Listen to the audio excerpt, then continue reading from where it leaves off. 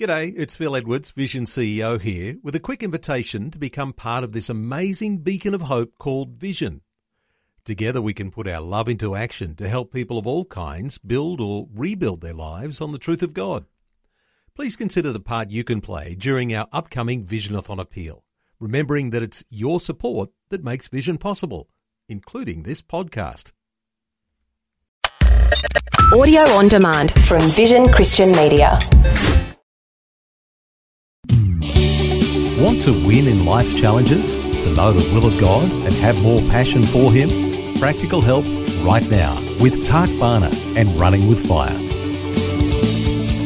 This week we're looking at love being kind. It's found in 1 Corinthians 13 verses 1 to 8, which talks about love suffers long and is kind, does not envy, does not parade itself, and so on and so forth. And we saw yesterday how God is so kind, how Jesus is kind to us. We read in Nehemiah verse 9:17, but you are a God of forgiveness, gracious and compassionate, slow to anger, abounding in kindness. Psalm 63 verse 3, your loving kindness is better than life.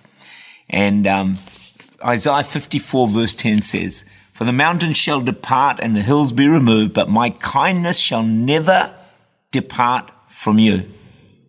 Nor shall my covenant of peace be removed, says the Lord who has mercy on you. What an amazing thought. The pillars of the earth may be moved out of place. Mountains may depart, but God's kindness to you will never, ever depart. Now, sometimes it may feel like it's departed, but that's only because we don't really understand the ways of God. The finite mind will never understand the infinite God. And God says in His word that His kindness will never depart from you. God is kind all the time. He can't be otherwise. I wouldn't want to serve a God who is capable of being unkind, unfair, or unjust. But if you read through the Scripture, you get the weight of Scripture. God is kind. And sometimes we just have to accept that despite whatever we're going through, His kindness is unchanged. He continues to be kind all the time. You know, this world is rapidly changing. Oh my goodness, the world we live in today, it's just out of control. Like, what's going to happen next? We have no idea. You know what's good? God doesn't change. Wow, He's the same all the time. He's loving all the time. He's fair all the time. He's just all the time. Never changes and never will change. And for yourself, nothing in the past, present, or the future can cause God to ever be unkind to you or to me.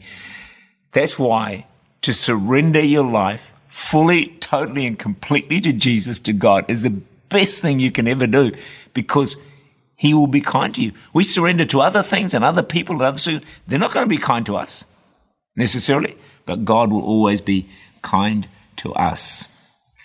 So one of the most wonderful qualities a person can have now is kindness. People love kindness. And we all like to be around people who are kind. If you don't believe me, well, would you rather be around people who are mean and nasty all the time? No, of course you wouldn't. You want to be around kind people. That's basic, isn't it? Basic for all of it. Because it has a powerful, soothing effect on us.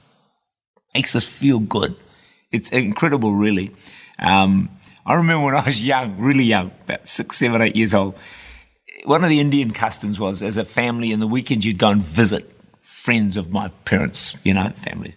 And seriously, most of it was dead boring. Like, we hated it, except for one place we used to go to, because they owned a dairy, and the wife was, so kind.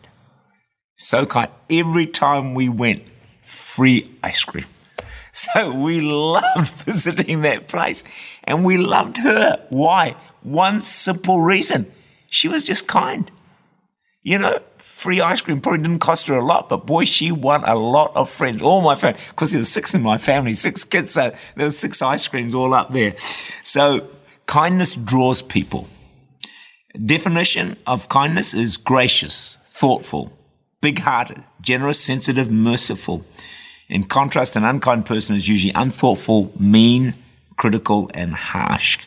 So a question to ask is, what would you want people to say about you at your funeral?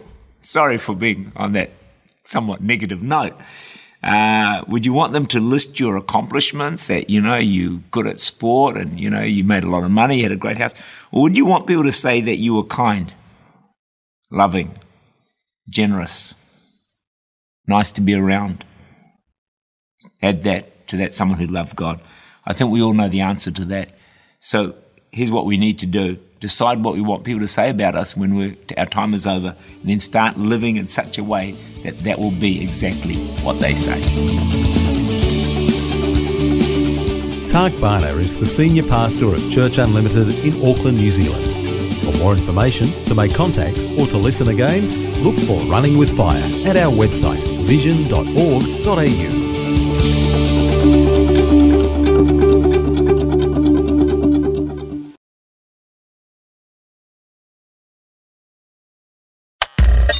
Thanks for taking time to listen to this audio on demand from Vision Christian Media. To find out more about us, go to vision.org.au.